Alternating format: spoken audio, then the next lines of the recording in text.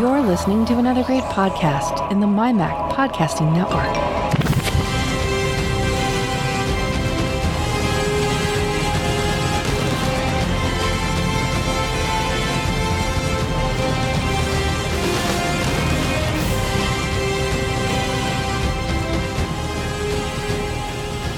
And it's time for the Geeks Pub, Take Two. I'm Tim Robertson, joined by David Cohen. I say Take Two because I screwed that up. Technical issue.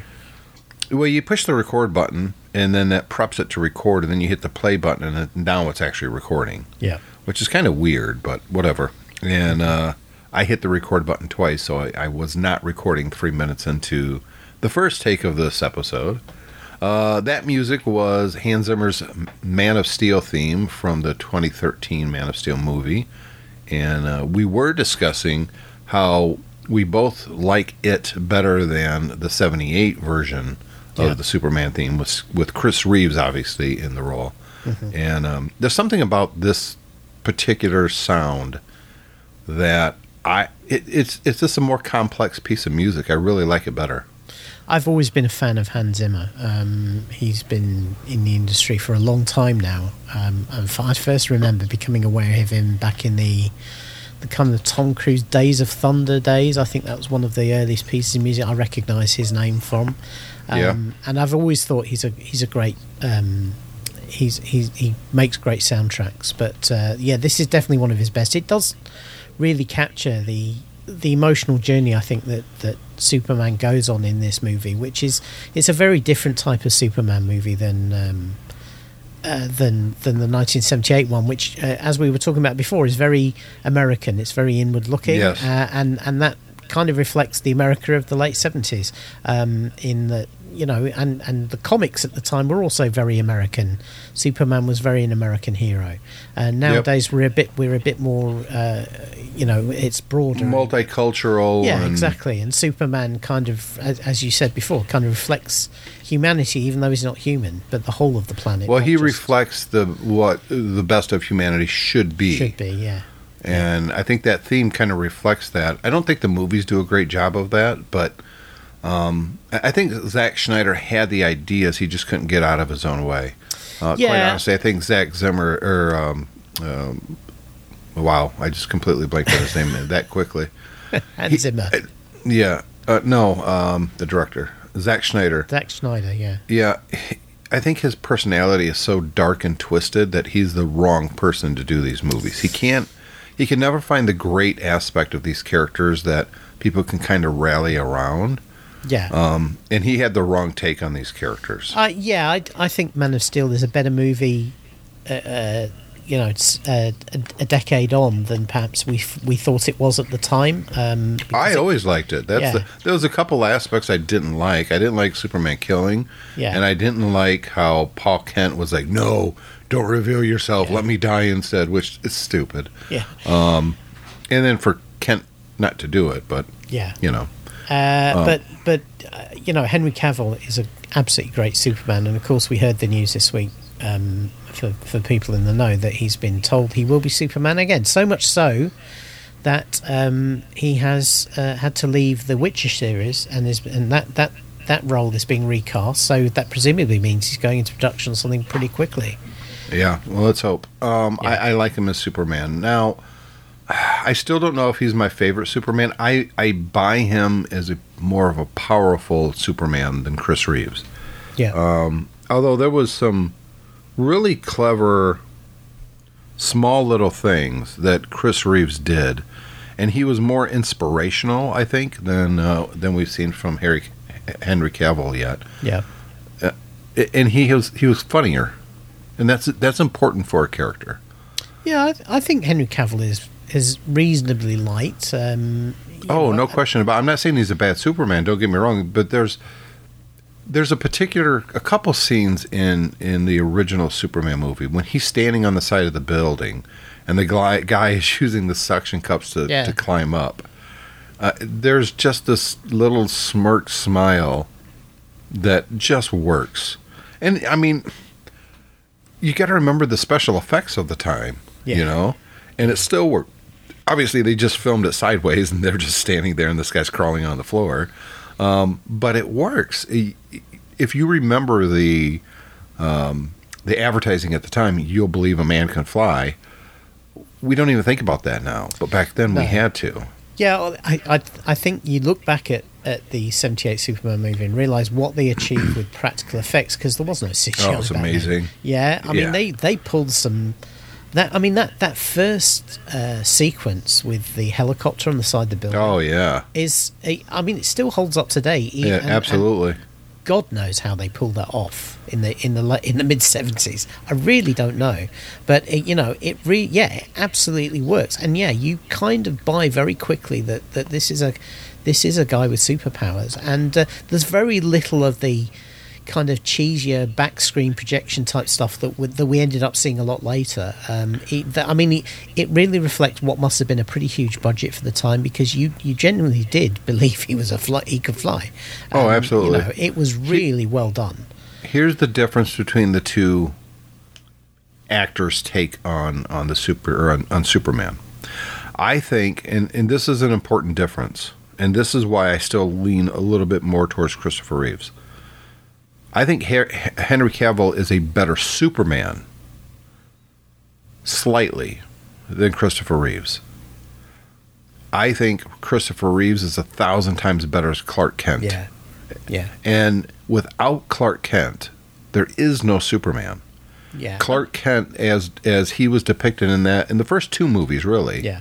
Because those two movies were filmed back to back, so it's kind of the same performance. Yes.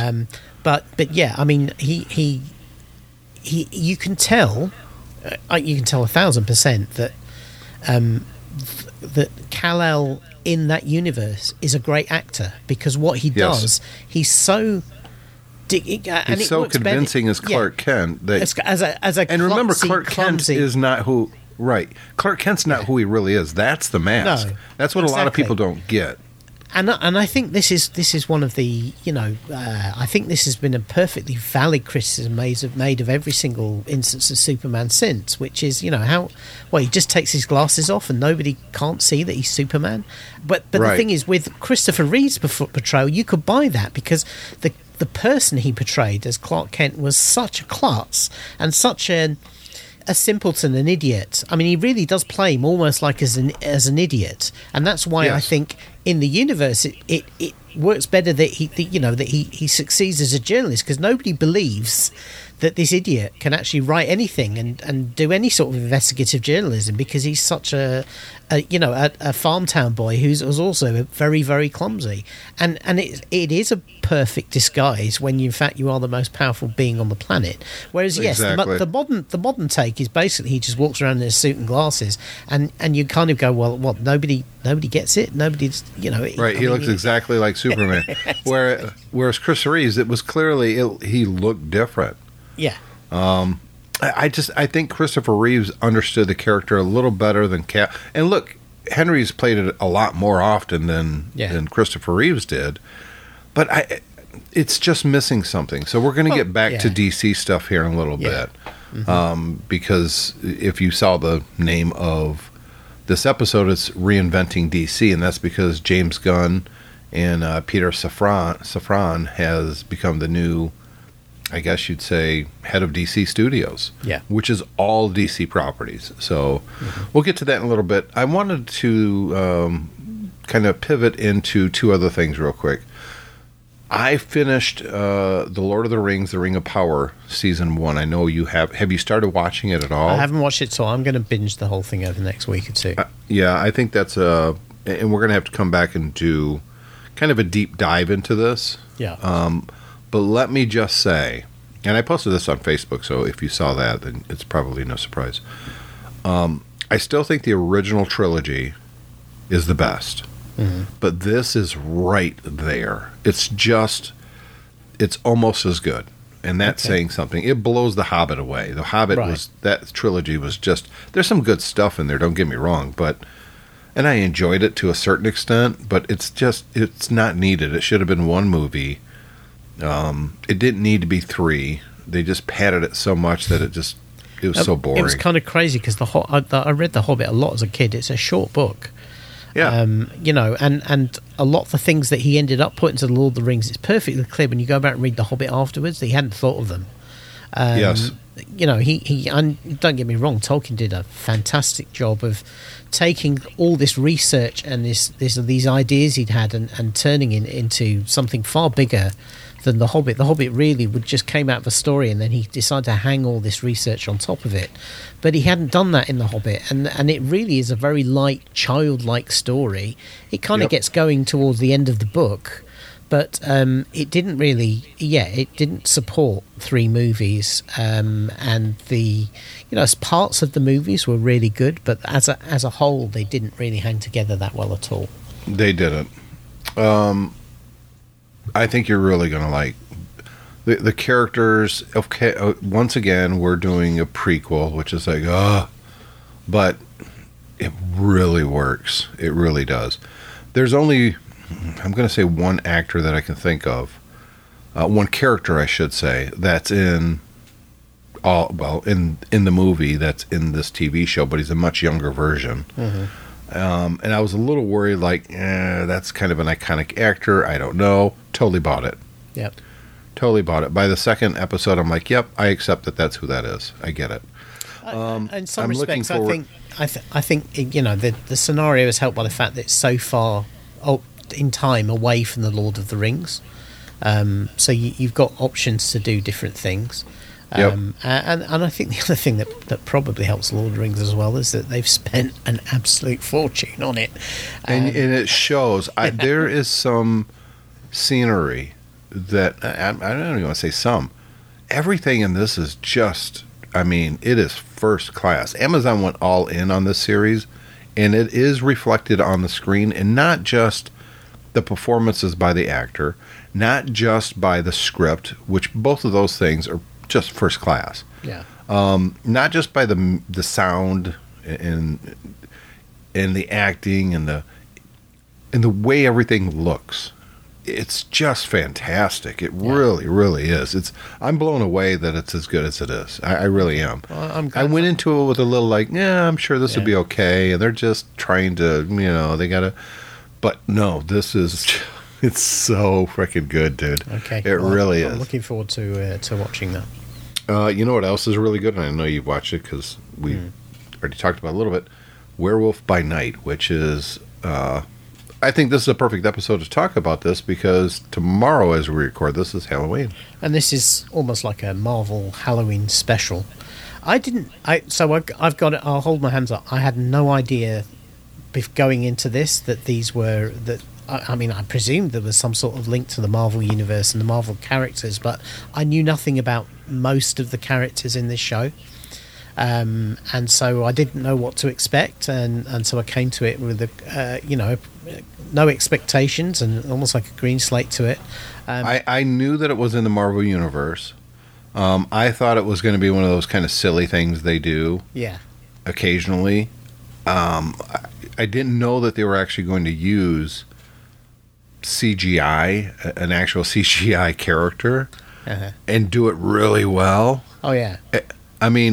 This was, and it's filmed in black and white till the very end. Yeah. It was just really well done. I was blown away. I wasn't, spoilers. If you haven't watched Werewolf by Night, skip ahead a little bit.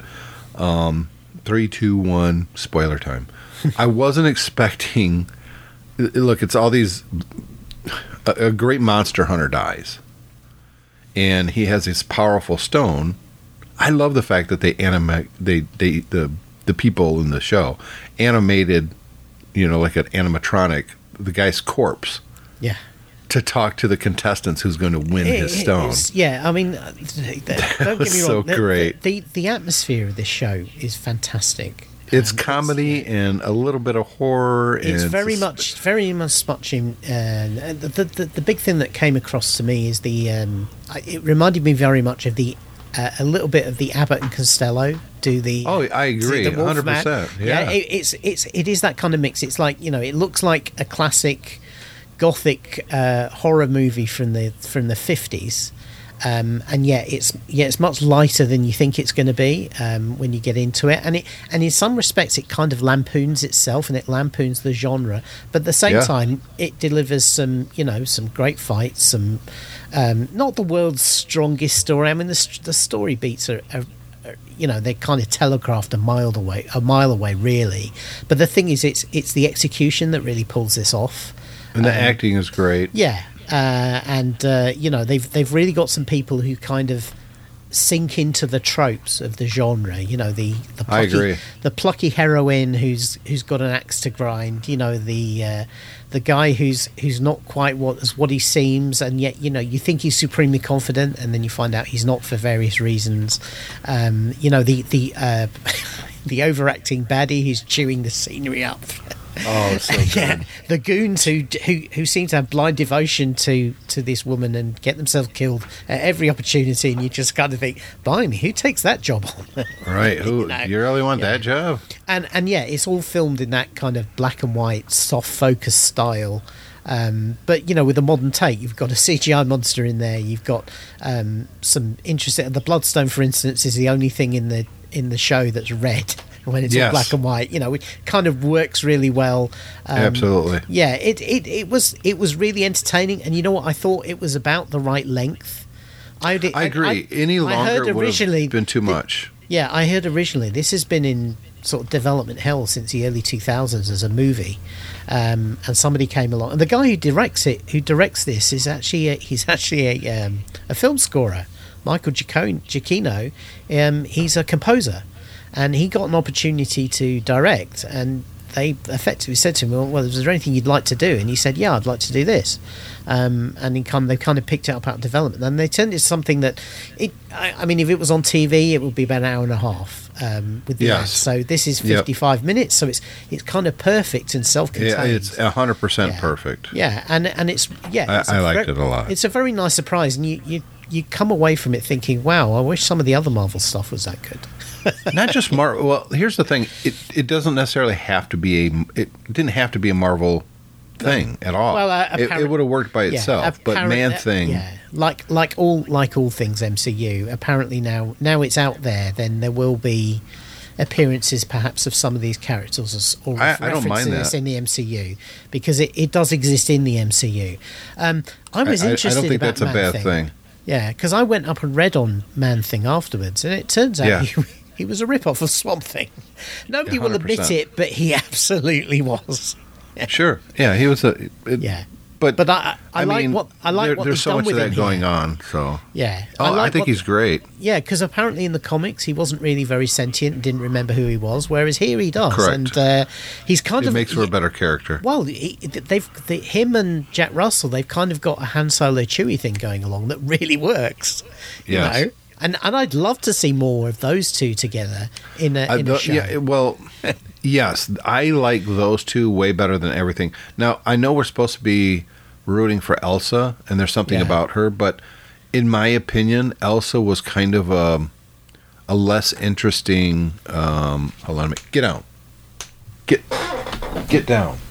Don't just look at me like I'm dumb. Cat thing. She's climbing on the arcade. Get down. Get down. I'm just smacking her with the cloth, and it's barely hitting her, and she's just looking at me like she's annoyed. Yeah. I thought Elsa was, what's the Defenders girl? Jessica Jones. Yeah. She's basically that character without the cool alcoholic dressing cool kind of thing. But that's what I mean about perhaps the weakness of the story. That's what she is a trope. You know, the child who rejected her parents, who's come back to claim her birthright, is very much, and of course she's going to win it. Yeah, is very, very formulaic.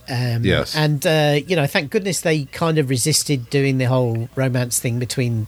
No, that wouldn't have worked at all. It wouldn't. Well, it wouldn't have worked. It was better played the way it was, which is kind of, you think it might be there and then maybe not. And even at the end, they kind of. The Man-Thing is kind of teasing him about it, and it was better left like that. But as I say, I just love to have great chemistry between a CGI monster and an actor. I just thought it worked really well. I'd love to see more of them, 100%. You know, and like you're right. like it is a Han Chewie type of thing because Yeah, you don't exactly. understand one of the characters. Yeah, But the other exactly. one has to respond in a way that we then understand what he was saying. Yeah. It worked extremely well. The CGI on Man-Thing was... I'm glad Marvel put that out there because I think he's a better character in this iteration than Swamp Thing has been. Yeah. So I'm glad that they've created this. I hope they do more with it without cheesing it up or, making it bad, Yeah. which is my worry. Because this is it perfect? No. I enjoyed the hell out of it, though. Yeah, it was a lot of it was fun. so good. And I hope they do more like this, where not everything, where not everything. We has don't to be need a 6-episode series Yeah, exactly. of everything. Yeah, just one shots and then see Yep. what happens. She-Hulk as an example, now that it's over. And I hated, the more I think about it, the more I really did not like the end of it. And I don't think She-Hulk needed to break the third wall at all. They didn't need to do the John Byrne thing. But I think She-Hulk would have worked better as maybe a 3-episode, each one's about 45 minutes long. Cut out a lot of the crap and really kind of focus on the legal aspects of her as a lawyer with a little bit of She-Hulk. I think that would have worked a lot better. Yeah, maybe. I think looking back on it, I actually really enjoyed the last episode. I thought the fact that they went completely balls to the wall with the breaking of the fourth wall and having her literally climb out of her show and into a Marvel documentary. I thought it was fun, and I think It was fun. I don't know, the way they did it, and the more I think about it, I think it was a mistake. I think the problem with it is that I think the guys behind it were a little bit too nerdy. And I think they thought the nerdy stuff they were doing was funnier than it actually was. Yeah, I agree And with I that. think that's my overall take on the show, is that the show was fun and it was nice and it was light. I do agree with you with the CGI, and you're not the only person who said to me about that She-Hulk looked weird. I spoke to my brother over the weekend and he said exactly the same thing. But it was fun, but I think it ultimately, for the amount of effort they put into it, it was a little bit unmemorable. That's exactly right. And the more memorable things about it are the things that are less to do with She-Hulk, because I'm going to remember seeing Daredevil again, and I'm going to remember seeing him, in a kind of a different Walk of Shame. tone, and doing the Walk of Shame, all of that. So I'm going to remember all of that probably more than some of the aspects. They of the series. did more for Abomination and that character. I want to see more of that. That was more exactly. interesting. Yeah, it was. And these B-list ex-bad guy villain superpowered people kind of trying to reform themselves, and Abomination is the one that's doing it. I thought that was great. Yeah, I think Call it therapy sessions. Exactly. I think that some of this is the thing. Some of the ideas they had in the show were absolutely top notch, and that was as I said when we reviewed previous episodes, you kind of think that the whole thing is that Emil Blonsky, it's all the joke, it's all the front, and actually he's going to turn back to being a horrible person. And no, he's actually committed to this transformation he's made of himself. And they play that all the way through, and I think that was really well done and very clever. And I think that actually that standalone episode where she kind of leaves her series and goes and does the therapy thing was really well done.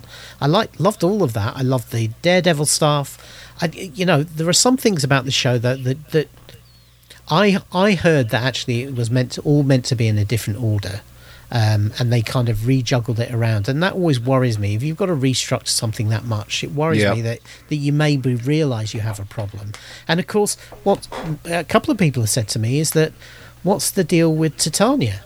She was meant to be the big bad, and the character was kind of pointless, Completely all the way pointless. through. And she's one of She-Hulk's principal enemies in the comics, and they kind of just threw her away in this because there was really not much point in her being there. Keep talking for a minute because I got to step away for 1 second. So I think the thing with ultimately with She-Hulk is that it was fun, but parts of it left me a little bit perplexed, and I do worry that in fact it was kind of messed around with, and perhaps that was because they realised the end product wasn't as good as they thought it was going to be, and they had to really intervene to try and salvage what they could from it. That's not to say I didn't enjoy it, and I do kind of hope we get another season of it, but I hope that it's better.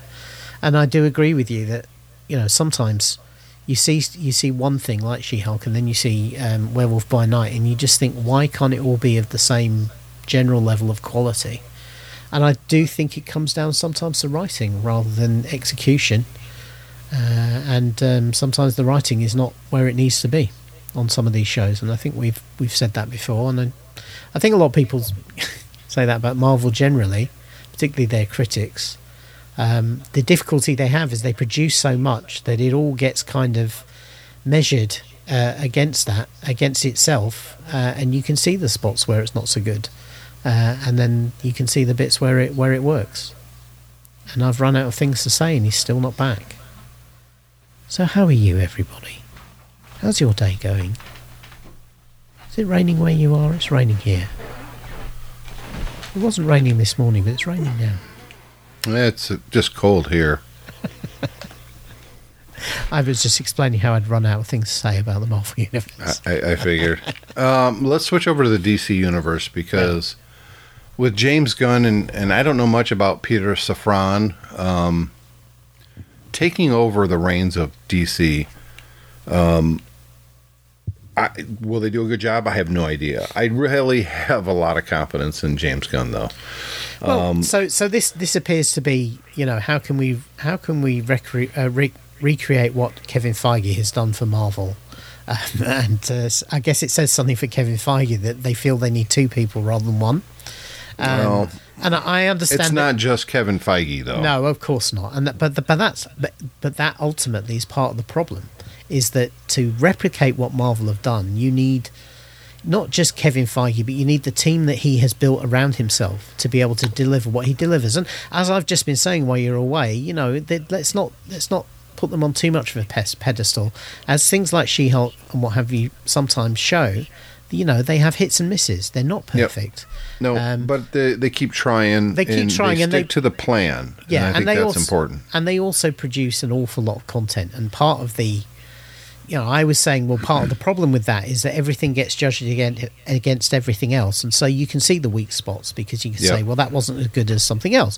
But the plus side of that is that as you're producing a lot of content all the time, is you can quite easily move on and forget about the bad stuff as long as something good comes afterwards.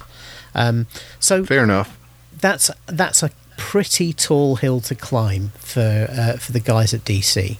Well, let's talk about this for a minute. So, number one, I think it's obvious from the slate of things coming, unless they make a major change here, is that what's come before is canon. Yeah. In other words, they're not going to reboot the entire DC universe. So if you're not going to reboot it, and you're not going to do massive casting changes, which I think they will, what do? Do you continue to do the side projects that have no connection to the DC universe? Because Marvel really doesn't do that. They don't take their characters and put them in a different film and say, well, this really has nothing to do with the other one, but it's a good movie, so we want to do it. Yeah. It's still part of the Marvel universe. Now, there's good and bad. The Joker movie was brilliant, but that could have been any character. It didn't have to be the Joker. And I know they're making a Joker too. Do they need to reboot the whole thing, in your opinion, or do they just kind of move on and just continue? Right, so I think the first thing you need to think about is what do they want to achieve? Because, as you say, Marvel has always stuck to the plan, but they had a plan right from the beginning. No, they didn't. Well, I think they did. I think it's just that nobody thought they would pull it off, and as they start to pull it off, they were given free rein to do what they wanted. But I think this was always the intention, was to that's why they start with the phases.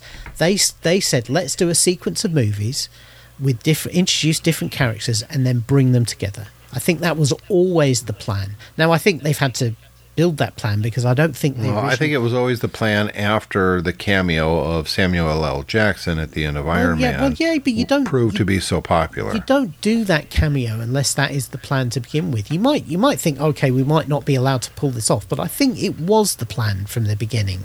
I don't believe that was a pickup shot. I think that's originally what they wanted to do, and that's why they talked about Phase 1. Phase 1 was basically, it was the only phase, which was let's pick a selection of characters, we're going to bring them together ultimately into an Avengers movie, and I think that's what they wanted to do. Now the question I have for DC is, does DC feel the need to do that?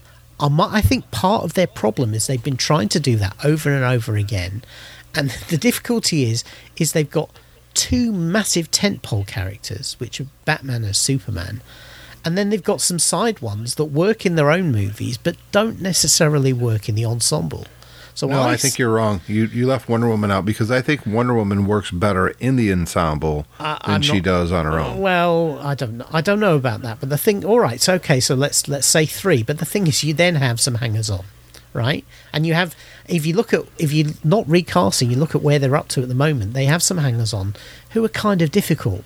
Yeah, the whole Ezra Miller Flash thing is really a problem at the moment because of the actor. Right, and yet they've invested a lot in that, and the movie hasn't come out yet. So what do they do about that? I think what they've found is that certainly with Batman, you look at the most recent Batman thing. That, much like Joker, works much better in its own standalone thing than trying to. It'd be awful to take the Robert Pattinson Batman and try and shoehorn Henry Cavill into that, because they just don't work together. It's completely different styles. I think to me this is always part of the problem, is that Batman works better in his own universe and in the movie form.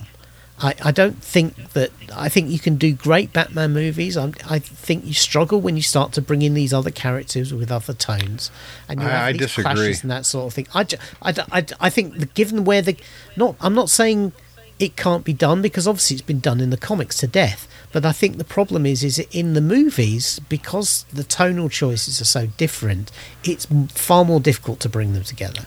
Well, that's what we're talking about here. Exactly. So do we reboot a character, or do we continue on? This is my point. My question is do you pursue a different strategy, which is you stick with these characters almost in their own universes, and then you only do the crossovers where it makes sense, rather than feel like the problem is we had Man of Steel, right, and then we had Batman versus Superman, and yes, it was driven by Zack Snyder, but nevertheless, this was the suit saying we must have the two of them together in a cross universe, and we ended up with this ridiculous thing where Gotham and Metropolis were across a bay from each other. It was just, the whole thing felt so contrived because it was. Yeah, and what I'd be saying is, if I was in James Gunn's shoes, I'd be going, well, does that really even make sense? Why do we feel we have to do that? There's nothing driving us to do that, so maybe we just shouldn't, and we should let the characters breathe on their own, and then bring the crossovers in as and when it makes sense. But the problem with that approach is they've already crossed over. Yeah, but that doesn't mean they have to again. No, but here's what I would do, quite honestly. Well, let's start with each character. Superman, we know they're going to keep the same Superman. Yeah. I think that's a good idea. Yeah. It was really popular for a while to kind of shit on Ben Affleck.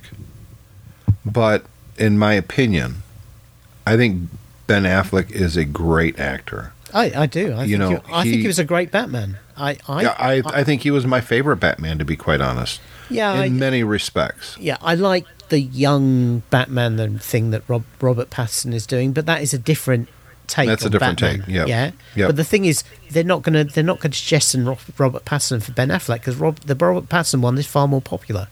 It's made them more money. Yes. It's made them more money in today's market. Forget about that. I'm talking about the characters themselves. Well, and the actors. But I think this is part of the problem, is you can't forget about the money, because the money drives the whole thing. Well, and this is what the tension you get between creativity and the money is. I don't want to talk about that. I don't give a shit. I'm talking about the characters themselves. So who do you keep? Who do you get rid of? Who do you reboot? Superman's there. You got him. I think you keep Batman, and I think you keep Ben Affleck. But I think you change the tone. I think Batman and Superman needs to be together way more often. I think they complement each other in their weaknesses and their strengths. Because we know, as an actor, Ben Affleck is way better than Henry is. But imagine not necessarily a comedy, but a detective story where they're working together. Clark Kent has a story. Almost like a buddy movie. Yes, exactly. Imagine a fun buddy movie where they're poking fun at each other, that Superman has powers and Batman doesn't, but yet Bruce Wayne, Batman, is way smarter than Superman is. That would be a really fun movie, lighthearted in a James Gunn sort of way. Oh my God, that would be fantastic. Well, it would be, yeah. But the difficulty I think they're going to face, and we'll have to see how much actual power these two guys have. No, forget about that. Just talk about the concept itself. The concept itself makes perfect sense. Of course it does, but it's whether they get allowed to make that movie. I don't care about that. You keep going back to the business. Fuck the business, dude. I'm not talking about the business. I'm talking about the characters and the in-universe stuff. We're just talking about fantasy now at this point. So let's forget that James Gunn and the guy there. Yeah. It's nothing to do with them. Right, okay. Fine. Well, I think what you do Ezra Miller, obviously, he's not the long-term Flash. So do you bring in the guy from the WB? Because he's fun. I think people like him. He is fun. Can you see him acting with the Justice League? I don't know. Well, it's difficult. I don't know what is. We know this is the last season for that. Yeah, Grant. I'm not sure what Grant Gustin's range is like. I don't know whether, because the problem is those WB. Those CW shows, they're almost like soap operas. So they're very. You don't really get to see the range of the actors. So I don't know whether Grant Gustin could carry a Flash movie. I don't know if he could. But do you see him as an ensemble character? Do you see this Flash as a standalone movie, or do you think he would work better in a Justice League as kind of the comedy relief, but yet extremely powerful? Because that's kind of what he did in the first Justice League movie. Yeah, I'd put it this way: despite what I've just said about Grant Gustin not knowing how good an actor he is, if I think about the Flash, by the way, is my favourite CW show. I've always really, really enjoyed it. I like the first two seasons. After that, it lost me. I like it. But the thing is that what Grant Gustin is good at is kind of wrestling with the difficulty of being a superhero. And being very earnest and wanting to do the right thing. Yeah, no, but in the later episodes, kind of really finding, that there's a lot of negatives coming along with this, and he does it out, a lot of times he does it out of a sense of it being the right thing to do, almost like a Superman character. He does it out of a sense of duty, despite the personal cost. And I think if you reduce him to a comedy sidekick, then you'd lose that aspect of his characterization of Barry Allen. To be honest, because there's another one that we were talking about Christopher Reeves. The important part of that Superman was Clark Kent. Yeah, I think the important part of Grant Gustin. Grant's take on the Flash is Barry Allen, not the Flash himself. Absolutely. In fact, it's almost the opposite. Barry Allen is the real person, and the Flash is a persona. Exactly. Yeah. He hides who he is, so he can do the things he does as the Flash without putting his family in danger. Exactly. Now, my solution to this would be, is to say, well, we need to recast. So let's have. There's been more than one Flash, so let's just have one of the other Flashes. Let's have. One of the other iterations of the Flash, and drop the Barry Allen side of it at all. So you would go with I get you. Yeah, so it doesn't have to be Barry Allen. Yeah, go with what was the first one? Jay. Yeah, Jay something. Yeah. Yeah, exactly. So go with a different iteration of the Flash, and Multiverse lets you do that if you want to, and have them become and that's how I'd recast it rather than necessarily replace Ezra Miller. Yeah, with somebody else playing the same character. Yeah, I like the idea. Yeah. So you get a nice fresh take on the Flash. Is it a fish out of water? Because personally, I think that's Wonder Woman's thing. But I don't know. I like the idea though. Yeah. So what about Wonder Woman? Now, Gal Gadot is Wonder Woman. Yeah. She is by far the best Wonder Woman I've ever seen. I know the popular thing is Linda Carter. I love Linda Carter in the 70s. I did. Or was that the 80s? I think that was the 80s. It was Might the have been the 80s, 70s. Yeah. 70s and 80s, I think. Yeah. It was crossed over the decade. Yeah, but but Gal Gadot she is such a great Wonder Woman, even in stinker movies. Yeah. She's just so good in the role. I think she can play the powerful, majestic, but yet childlike, and I think it works great. But what do you do with Wonder Woman? I don't really care about another Wonder Woman movie. I really don't. Well, I don't care.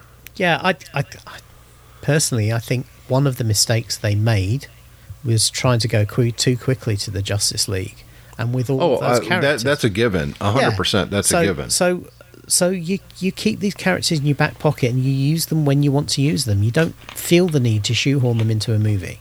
You know the biggest problem with DC movies? The villains suck. Well, that's And the ironic part of that is they have the best villains. Yeah. Their villains, what they did bringing Darkseid in to Justice League was terrible. Exactly the way they did Thanos was the way you do a bad guy. You have the Joker. And the Joker should be cunning. He should be one step ahead of the heroes, if not two, and ruthless. And look at what they did. Look at what they did with the Riddler in the Patterson movie. I mean, that's exactly how they did him. He was all the way ahead, all the time. I mean, right until the end of the movie. Even when he's been caught, he still beat Batman. Batman did not win in that movie. Yeah. Oh no, you said the Patterson in the movie, Patterson one, yeah. He wasn't in the movie. The Riddler was. I said the Joker. Yeah, no, but I'm talking about the way you do right. a bad guy, right? Yeah. That's exactly what they did in the Patterson Batman movie. Is they had the Riddler as the bad guy, and he won. Yeah, well, they did that at the end of Dark Knight as well. Yeah, no, but I think they really pulled it off in a different way. With you kind of thought, oh well, you know, he might win, but he's still going to lose. But actually, the Riddler in the Patterson movie, the only reason he lost is because he didn't get quite what he wanted out of the Batman. But actually, in terms of what he did to Gotham City, he completely utterly won. The Batman did not stop him at all. That is true. Yeah, but so that's how you do these villains, right? Like and they haven't been doing that in the DC proper. Yeah, they haven't established. Lex Luthor has always been just terrible. They've yet to do Lex Luthor really, really well. Lex Luthor should be an Elon Musk type of character. Yeah, you know, untouchable by the superheroes. They can't just go beat him up because A, he's not a superpowered guy, but B, he's too smart for them. Yeah. He's on par with Bruce Wayne, which means he's smarter than Superman. I don't want to see Joker and Lex Luthor together. That would be bad. But I think Lex Luthor should have been built, and it can't be the guy they have play him. I didn't buy that even. No, Jesse Eisenberg. No, well, awesome. Look, I think awful, just awful. I think. Look, I salute the actor for trying to do a different take on Lex Luthor, and you know he combined Lex Luthor with Mark Zuckerberg. It was interesting, but it wasn't really Lex Luthor. That's the thing. Exactly. Because you never really felt that guy was the smartest guy in the room. You just felt that guy thought he was the smartest guy in the room. And I really, don't want the bad guy petting the cat in the big chair. No, exactly. He's super No, rich. what you need to have, if you're going to, I think they probably should use Lex Luthor as their next big bad guy, but they should do him properly. You should have somebody who is like the Kingpin is in Daredevil, is somebody who is so a combination of intelligence and ruthless that actually makes him really scary. I think that's what you need. Yes, but you got to make him an Elon Musk where he is a public figure, where there are certain people that just love the guy, even though he's the scum of the earth. Exactly, and that's what they need to do with Lex Luthor. If only we had a parallel for that in real life that we could draw on for energy. Yeah, you know? I think that's the way you go with Lex Luthor. But the DC Universe movies have just done a disservice. You can't Like, I know there's a frustration that they say, well, you don't want the bad guys to be more interesting than the good guys, like in The Dark Knight. Except that's exactly what you want. You want to put the superhero in a role that it's almost impossible for him to win. And you can't telegraph that, he's just going to fly in and punch the guy and it's over. And there's got to be Yeah, reasons. particularly when you're dealing with characters like Superman and Wonder Woman, who are so powerful anyway. Yes, You've got to exactly. put them in peril. I mean, Yep. at least, a lot of people didn't like the fact that Superman kills General Zod at the end of Man of Steel, but at least in that movie, you genuinely felt the entire planet was in peril, and Yes. it was hard for you to see how Superman could save the day. Yes. and I'll even give it up to Batman versus Superman, the beginning of that movie, where you see Yeah. Bruce Wayne reacting from a street level to what's going on was Exactly, great. That was so good. And then, of course, they dropped the ball. But Yeah, that would but- have been better if we would have had 2 Batman movies with Ben Affleck. Yeah. How But much he here's- does care about his employees. But here's the problem about what you do, because if you don't reboot Superman, then you can't reboot Lex Luthor, because Yeah, I know. That's the Yeah, problem. that's the real Unless challenge. that's not really Lex Luthor. That was his son. Some Skrull. bullshit like that. he was a Skrull. Oh, sorry, He was a scroll the whole time. And that's where we come back to. Do you reboot all this to really give these characters the attention they deserve? Because you're not then just rebooting that. You're also going to have to reboot Peacemaker, which is a brilliant show, and it's by James Gunn, and they're not going to do that. I love the Peacemaker. Yeah, absolutely. I think they're going to have to do some serious retconning. Is what they're going to have to do. They're going to have to turn around and say, and maybe explicitly say on the screen, "Oh yeah, that thing that you thought happened didn't really happen, or didn't happen the way you remember it." What about Green Arrow? Green Arrow, forget about Arrow, because that was just Batman in the WB. Yeah. They called him Green Arrow, but he was Yeah. playing Batman. Everything about him being dark and all that. Green Arrow is a rich guy he's basically Hawkeye as far as his Yeah. power set goes. Yeah. But he's very much a lefty, a big time progressive. Mm-hmm. And he doesn't like the main superheroes a whole lot. He doesn't trust them. Yeah. I think that's an interesting character they can do something with, but yet will they? I don't know. I mean, is part of the problem is Green Arrow mainstream enough for the movies? I think Green Arrow would work best as a 6-episode thing on, HBO Max. Yeah, I'm not sure they'd do a TV series because they've just had 8 seasons of Arrow, and even if they did it differently, it would be just like, what's the point? But you gotta put that, because they use so many characters in the WB shows. Just forget about that stuff. Well, You just got to write it all off. Because this would be a different take on the I character. agree, completely. but I think the problem is you've got to remember Arrow started all of those CW shows. Yeah, who cares? It was the tempo. I don't think the problem is it's going to stick in a lot of people's minds, and that invites comparisons. And sometimes if you want to do it's been off the air now for 4 years now. I think it's okay. Okay. Because if they started it right now, you've got a ways to go. I want to see a vigilante show, honestly. Yeah, from Peacemaker. That would be great. I mean, I think Peacemaker spin-offs. There are plenty of right characters there. Yeah. What about Green Lantern? Well, Green Lantern. I think that's interesting. Yeah, of course, and let's face it, it's been desperately underserved in live action because the Ryan Reynolds one wasn't great. Even he says it wasn't great, and he was. There's parts of it that were really good, though. Yeah, well, Ryan Reynolds has got a lot of personality, and he can carry a lot of stuff off. That's exactly what what worked in that movie off. Was him, and that's why he's so good as Deadpool, because he can really let go with that. But the problem is the actual movie itself was really quite terrible.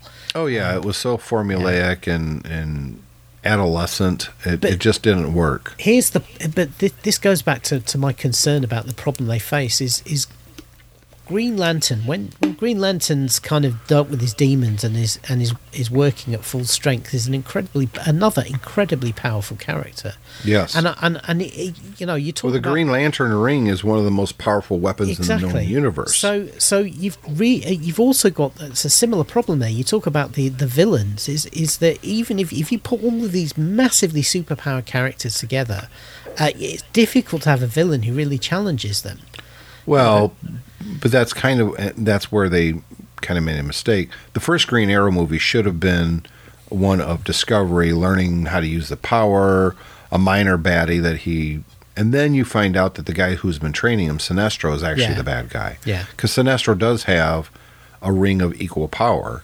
Yeah. That would have been good. And in fact, I think they even had the right actor for Sinestro. I think he pulled it off extremely well. Mark Strong, yeah, he was really good. And he's really good. And if they would have let it breathe a little bit, made it a 2-movie thing, where this guy is, his planet gets wrecked or something, and he blames the Green Lantern Corps. You're great. You're right. The Green Lantern, the first movie, should have been completely earthbound. They shouldn't have had any of the cosmic stuff at all.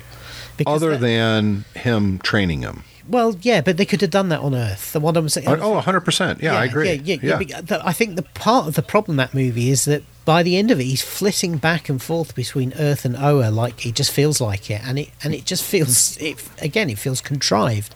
They jumped. I know in the comics he does that all the time, but again they jumped too quickly to that. In the space of 40 minutes, he was doing it, and you can't have a Green Lantern who supposedly isn't confident in his powers, and yet he can fly halfway across the galaxy anytime he feels like it. Yeah, and he can destroy, and he can beat something that nobody else in the Green Lantern Corps. Yeah, exactly. Yeah. It was not great. Oh, it takes an Earth man to do it. There was a lot of. I think the casting was fine. I completely bought him as Hal Jordan, but if they're going to do Green Lantern now, I don't want Hal Jordan. No, well again, John Stewart. 100%. Stewart, yeah, absolutely. Yeah, definitely definitely the GOAT of Green Lanterns. 100%. I want to see him, and I think he would work well with someone like The Flash. Mm-hmm. Someone that's very serious against someone who's not as serious in the Flash character.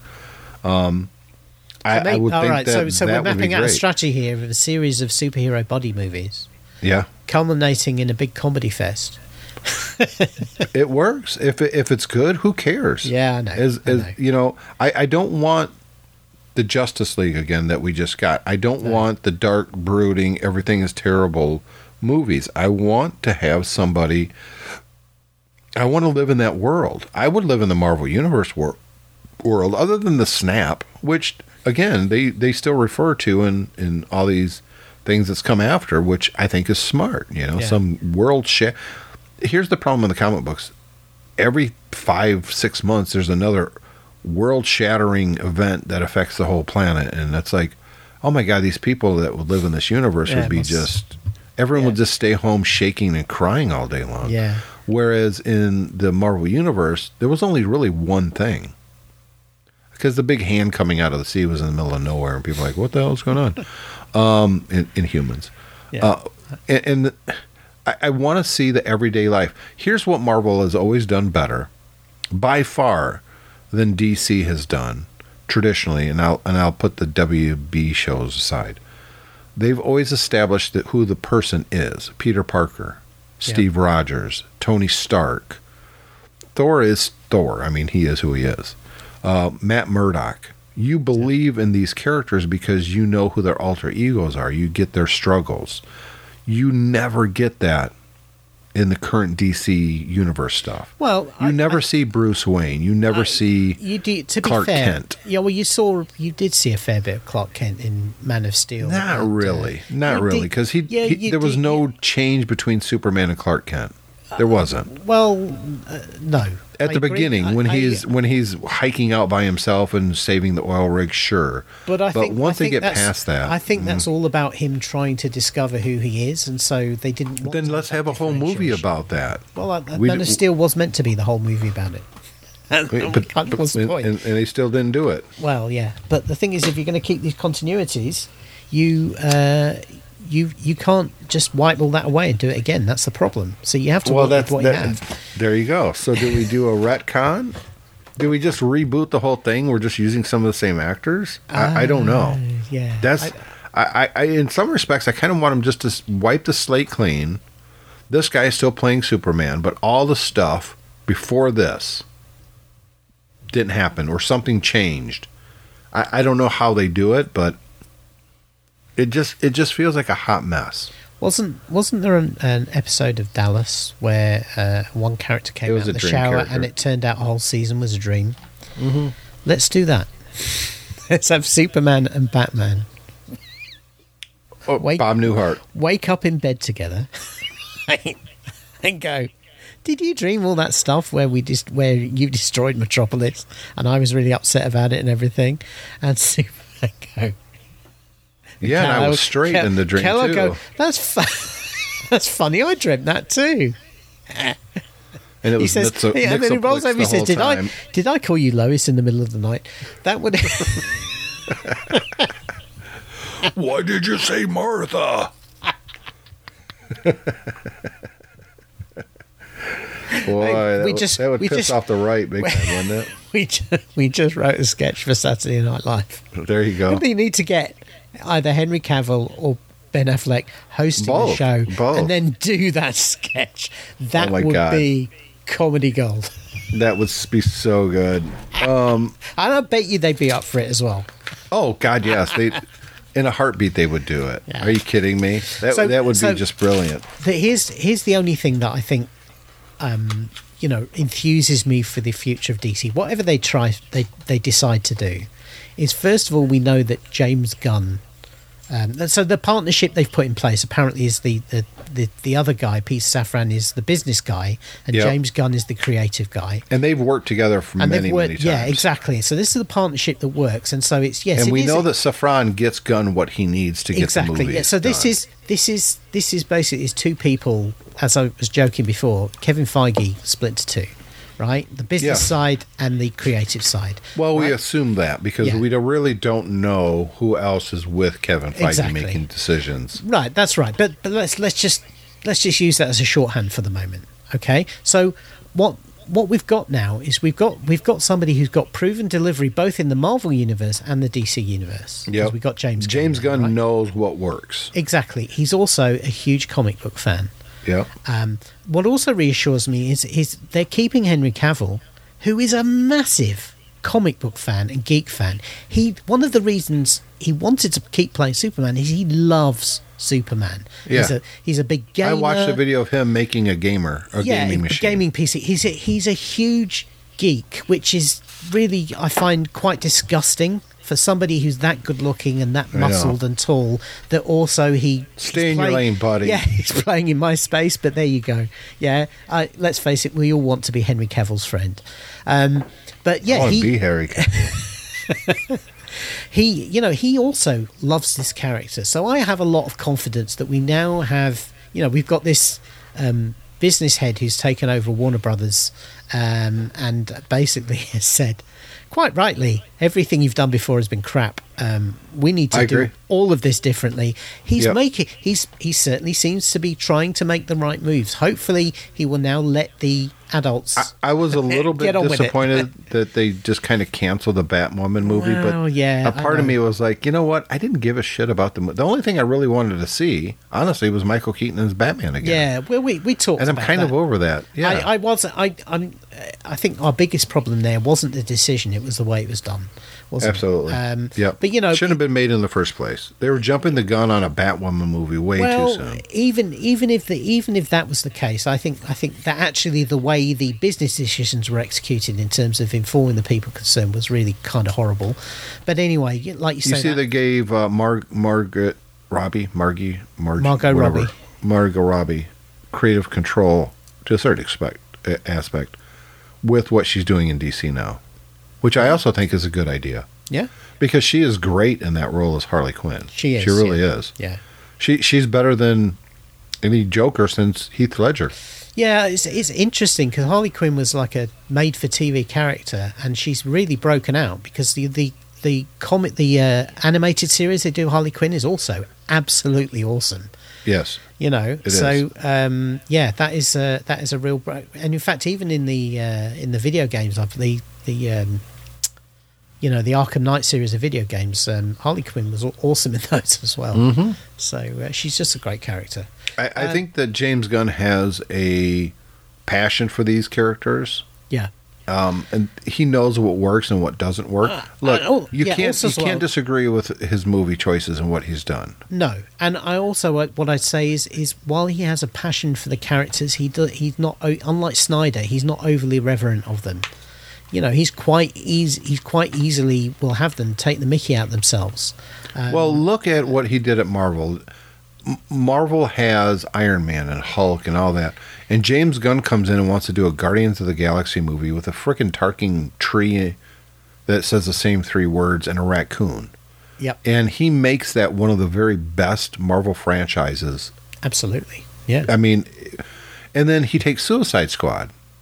Yeah. Which was not a great movie. And then he does his take on it, and it's frickin' fantastic. Yeah. It's so good. Mm-hmm. Do you think we're going to see a crossover is the next question? I don't know. Guardians of the Galaxy and Suicide Squad? No, I don't think we'll see- seriously. Well, they're different universes. Oh, so what? Who gives a shit? what's- You can have a thing, a wormhole opens up and one Look, goes into the other. no, I think he's been quite clear that this third Guardians of the Galaxy movie is effectively the last one with that group of characters. So, Yes. I don't Unless he kills them off, there's a chance. well, there's always a chance, and I think what will happen is you'll find Guardians characters popping up elsewhere in the MCU. But I don't think. I think he's particularly with this now. He's going to have a different job. I don't think he can do Guardians anymore, and I think he thinks after 3 movies and the appearances they've made elsewhere that he's done enough with the Guardians. Yeah, but if it's 5 years from now and things are going great at DC and still going great at Marvel, Maybe, you don't maybe. think they could have a character who there's an incursion and a Marvel villain makes its way into the DC universe? I think we all On want to see Earth, the. and I think Amanda we all want Waller to see the. I'd sends the Suicide Squad, I'd and the rather see Guardians are in the, hot pursuit. I'd rather see the Star Trek Next Generation X-Men crossover that I once read put into. Oh yeah, live that would be action. pretty good. Yeah, I would like that. I do think it would work though. Oh, I there's, think it would be fantastic. I think we need to answer the question that's never been answered while we're crossing universes: is which would win between a battle between the Enterprise and the Star Destroyer? I think the Star Destroyer would wipe them out. Well, there pretty you badly. go. You see, I disagree. I think the Enterprise would win. So there you go. I don't know. The Star Destroyer is awful big. We've got the beginnings of a whole nother episode here, and then this you is get done to death TIE on the fighters but the Enterprise has shields. The Enterprise has shields. Don't Star Destroyers have shields? I think in Star Wars They said it in the first movie, and you've never Yeah. heard the term again. I think in Star Wars, ships have shields when they need them, and they don't Yeah. when they don't when you need them to be destroyed. That's right. Shields are a convenient thing that the ship could take a pounding before it's destroyed. Otherwise, it ruins so many stories. I've always wondered why they don't really beef up the reactors in the ship so that the shields never run out. Because there was shields down to 30%. It's like, well, turn them back up again. What are you doing? Yeah, what are you doing? Turn off the phasers and put energy into the shields. You could just go to warp right now and leave. Yeah, And they that's never an do that. option. They never do that either. I know. It's like, just leave. Yeah, if you've got Do a short hop like 2 parsecs away. Exactly, And yeah. But it doesn't even need to do that far. Just warp out of phaser range, or drop a big bomb and then warp out of phaser range. I've always wondered, knowing Earth history, okay, your shields is disrupting their energy blasts. I hope they don't have some freaking howitzers on there and shoot, an actual projector at you. Well, yeah, because whenever you see in most Captain, sci-fi we've got franchises- cannonballs. Oh, shit, we can't break that in up. in most sci-fi franchises, people seem to be able to drive through shields when they need to, even Right. when they're up. So Yeah. you'd imagine if you fired a battleship shell from one ship to another, that it would just go straight through the shields and do some wrecking. Right. So- Because if the shields are so strong that they can effectively deflect, a cannon shot, then how are your energy weapons passing through it? Or disrupting If it's it or that wearing it strong, down. yeah. Yeah, So- I know. So that's why the Star Destroyer wins, because it doesn't have the shields. TIE Fighter's kamikaze right through the shields and just blast the shit out of it. I think they actually did that in one of the Star Trek series. I think they did, and the Enterprise went down. Hey, here's the thing with the Enterprise: if it's so tough, how come it blows up and crashes into planets every third movie? Well, that's Jesus just Christ, how many of we got of the Enterprise you now? know what? And then we got a new one coming in the new Star Trek series, Picard series. Funnily enough, that was always one of my problems with when they went to movies. Is like, every couple of Oh, movies, got to have a new Enterprise. They'd either blow up the ship or they'd wreck it really hard. Yeah.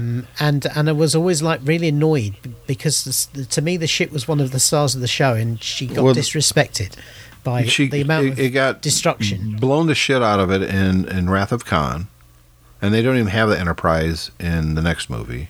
Yeah, but then then they take a Klingon ship back to Earth and the voyage home. Yeah. And then they get a new one at the end of that. And then they crash that in the next movie. Well, it gets shot up quite a lot as well in the next movie, and they take it to the center of the thing. And then in Star Trek 6, it gets shot up to the point they decommission it, even though it's only 2 movies old. Yep. What's the one that crashes into the planet? That was The Search for Spock. No. The Next Generation one. That was the whole joke was they finally put a woman captain and she crashes the ship. That was Star Trek Generations. Yeah, so they write off the TV show Enterprise in that one, and then they bring the new one out. And that survived a couple of episodes, though it nearly got blown up in the second movie of that ship, the Enterprise E, and then in the last Star Trek Next Generation movie they did. It got he rammed it into another ship and destroyed the whole front of it, and they blew Data up as well, and that was kind of the end of the movie franchise. And it was, I remember at the time Patrick Stewart coming out, and in interviews he was saying, "Well, I think this is the best one we've ever done," and he was desperately trying to drum up business for it because he knew how terrible it was. It was awful.